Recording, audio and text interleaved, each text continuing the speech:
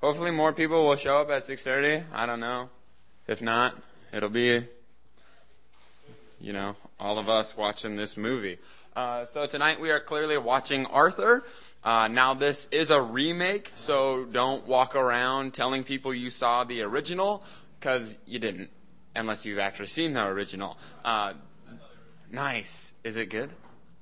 I really wanted to watch it, but I just didn't get around to it. The original came out in 1981. It starred Dudley Moore. Actually, this movie came out almost 30 years to the day of the original Arthur. Lots of people say that it does not measure up to the original Arthur, but lots of people say that about lots of things. The original Fun with Dick and Jane is better than the one with Jim Carrey, which probably not. It's got Jim Carrey in it.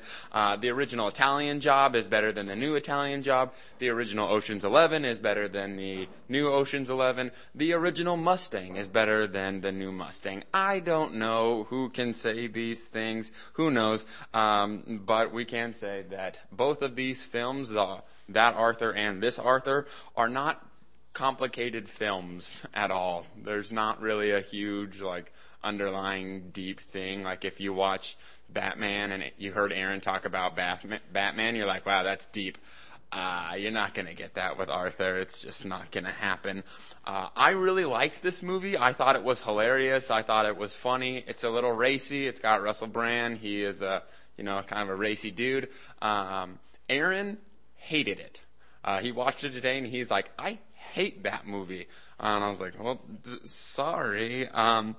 So don't go into the movie with high expectations. Don't go into the movie expecting to fall in love with any of the characters, because you probably won't. Don't expect a super gripping plot, those kinds of things. What you can expect from this movie is a very biblical principle, is that everyone is the bad guy and Jesus is the good guy. There are no good guys. There is Jesus and the rest of us. So be thinking about that as this movie is playing. Now, this one, Arthur 2011, was directed by Jason Weiner, who also directed the pilot and most of the first season of the TV show called Modern Family. If you've seen Modern Family, you're probably like, oh, yeah, that show's pretty cool. He won a bunch of awards for his directing that first season. This is his first movie that he directed, and he won 0 awards for this. The main character, Arthur, is played by Russell Brand, as I said. He's a stand-up comedian. He says that is his passion, that just stand-up comedy, doing that is his passion, but he will do some films. He was in a few other films, like Get Him Into the Greek. That was probably this one, and that one were probably his biggest films. He was actually in the animated film Hop. And if you saw Despicable Me, he actually played like the crazy old guy in the wheelchair. That was also Russell Brand. Couple interesting things about Russell Brand. He's English and he's married to Katy Perry. That's all I got on him. Not too much interesting about him. Helen Mirren does play the role of Hobsonth. Now, this part was originally wrote for a man. A lot of people say that she is the redeeming quality about this movie, that she really saved this movie. We also see some familiar faces like Jennifer Gardner. Now, Arthur states that his dad died at the age of 44. This is in homage to Steve Gordon, who directed the original Arthur, who died at age 44. Naomi mentions that her favorite place to shoplift is a place I have never heard of, Bendorf Goodman's department store. It sounds like 7 different department stores to me. I don't know. But when we meet Linda and the original Arthur, that's where she's actually shoplifting a tie. Now, Ben Gibbard, I don't know if you guys know who Death Cab for Cutie is. I really like Death Cab for Cutie. I went and saw them a while ago. But he's the frontman for Death Cab, and he wrote 2 songs specifically for this movie, recorded them for this movie. This is pretty much the only place you will hear them, and on the soundtrack. Now, don't ask me why they didn't ask Katy Perry to do something for it. Maybe they wanted real music. Maybe they didn't want to hear about Kissing Girls and Daisy Dukes. I don't know. But so he recorded a couple good songs. If you kind of hear acoustic music, softer voice, that's him, guy from Death Cab for Cutie. There is some free popcorn in the back if you would like some popcorn. I guess there's some free cookies too. I guess we could move those to that table because, I mean, it's us. Like I said, this movie is rated PG-13, so for those of you who are 13, watch out, you know. Okay, that's all I got, and so let's watch it, and then we'll talk about it after. That's Arthur. Pretty cool. Well, for you people that, you know, showed up halfway through, we're doing film and theology because Dave Kraft spoke this morning and was like, let's just do a film and theology because we don't want to cancel Sunday night a few weeks in a row. So whatever, that's what we're doing. I think that movie's funny. I don't know why Aaron hates it, but actually I do see why Aaron hates it. It's kind of frustrating. He's a frustrating dude. If you were frustrated throughout the movie, totally normal. I just want to talk to you guys real quick about a few things that I saw in the movie that really, actually it was really funny. I came to church tonight and Aaron's like, okay, I just watched Arthur. What are you going to talk about? I was like, oh, okay, well, let me tell you. There's a couple of things that I saw in Arthur. The first was his transformation from being a child to becoming a man. I don't really think he grew up that much. I mean, he grew up a little bit. Just because you're an alcoholic, like not an alcoholic anymore, doesn't make you a man. A few other things kind of tie into that. Second thing I saw was his honesty. He becomes much more honest and values those things. And the third thing as I saw is that everyone in the story was a bad guy. Now, the last time I did film and theology, I talked about Iron Man. And Iron Man and this movie have a lot in common, very kind of similar characters. One is a super genius. One probably couldn't pass a high school exit exam. But it's two stories of people growing up, of men or little boys in a man's body growing up. And I'm seeing more and more that that's a very common theme in movies. And surprisingly, most of them are comedies. Now let's just discuss that now. It is not funny. In real life, that would not be funny. Arthur wouldn't be funny. No one would laugh at his drunkenness. No one would laugh at him spending $100,000 on a spoon. No one would laugh at him crashing the Batmobile. You gotta have respect for the Batmobile. That's just ridiculous. No normal girl would date him. No one would find him funny or amusing in real life.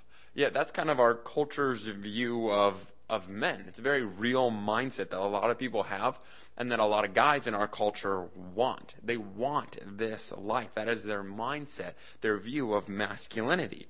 Now, being a man is not treating women like objects and then throwing them back in the toy chest and finding a new one when you get bored. I mean, he doesn't take responsibility. He's not moving out of his parents' house. He's not doing anything. He's not working a job or keeping a job. And the funny thing is that people who have this view get really mad when you treat them like the child they are.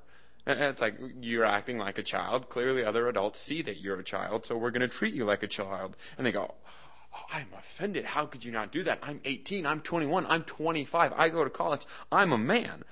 Being a man is not when you hit a certain age. Manhood's not defined by an age. It's defined by a lifestyle. And by God's grace, hopefully, we see that and understand that and strive for that. James 3:16 says, for where you have envy and selfish ambition, there you find disorder of every practice. Or of every evil practice, sorry. We as guys in this room cannot take this view of manhood because it's not. It's not a view of manhood. We can't act as children and expect those around us to treat us like adults. If you want to be treated as a man, you have to prove yourself as a man. And that's not a right that comes with age. It's a privilege to be earned. Arthur sees that and tries to start earning that privilege of being a man. In Arthur's trip to manhood, I think he realizes a couple things besides from growing up and taking responsibility. He's something that he's forgotten, which is money cannot buy you love. You see over and over, he's trying to buy love. He's trying to buy love from those around him. He's trying to buy Naomi's love. And Naomi's like, it's not about money. It's not about money. He tries over and over again, I'm going to clear out, this huge place for you. And then in the middle of it, we can go to Paris right now. She's like, it's not about that. That's why her date idea is like, let's go to my house and let's have food. very simple. It's not about money. So she takes him back and makes him saucy-os. It's like not even the legitimate SpaghettiOs. That's ridiculous. And he's blown away by it. It's simple. It's good. It's wonderful. But he still doesn't get it. One of my favorite scenes is him telling Naomi that he's engaged. And it's a very awkward thing. And he goes, I'm trapped by the money. Probably a problem none of us will have. And she jokes with him, oh, well, let's have a telethon. And we can relieve you of the suffering of being trapped by billions of dollars. He goes, if you think it'll help. But at the end of that, he offers her money. It's a payment. It's please don't be mad at me. Please don't leave me. I want to stay here a little bit more. Here's some money. Let me stay. He's under the impression he can buy her love. Money cannot buy love. We cannot earn it. We cannot work for it. I mean, yes, he bought a servant. Yes, he bought a nanny. The nanny in turn grew to love him, but it wasn't because of all the money he had. And I see this in us a lot. We try this. We try and buy love. We try and buy God's love. We try and earn God's love. And what I see with Arthur is slowly throughout the thing, he starts to get this idea where he has to risk it. And so finally on his wedding day, he risks everything. He risks his money. He risks losing everything that he built for himself thus far. And that's what he does for a very short period. He loses everything. Everything's gone. Everything he built for himself is gone. And in that time, that's when he finds who he truly is. He finds more value in relationships and growing up and in love than he does in anything that he could buy with money. And here's what I think it comes down to. Are we willing to risk? Are we willing to risk what we have built for ourselves thus far? Are we willing to give up on all the junk and all our sin and all the stuff that we've compiled to build our lives on? Are we willing to risk giving all that up to finding value in Christ, to moving on to a new life in and through him? 2 Corinthians 5:17 says, therefore, if anyone is in Christ, he is a new creation. The old has passed. Behold, the new has come. That doesn't mean it gets easier, but it does get better. Better because you get a glimpse of what love is. Better because you understand what Christ has done for you, for me, for us. And now we get to move on into a new life through him.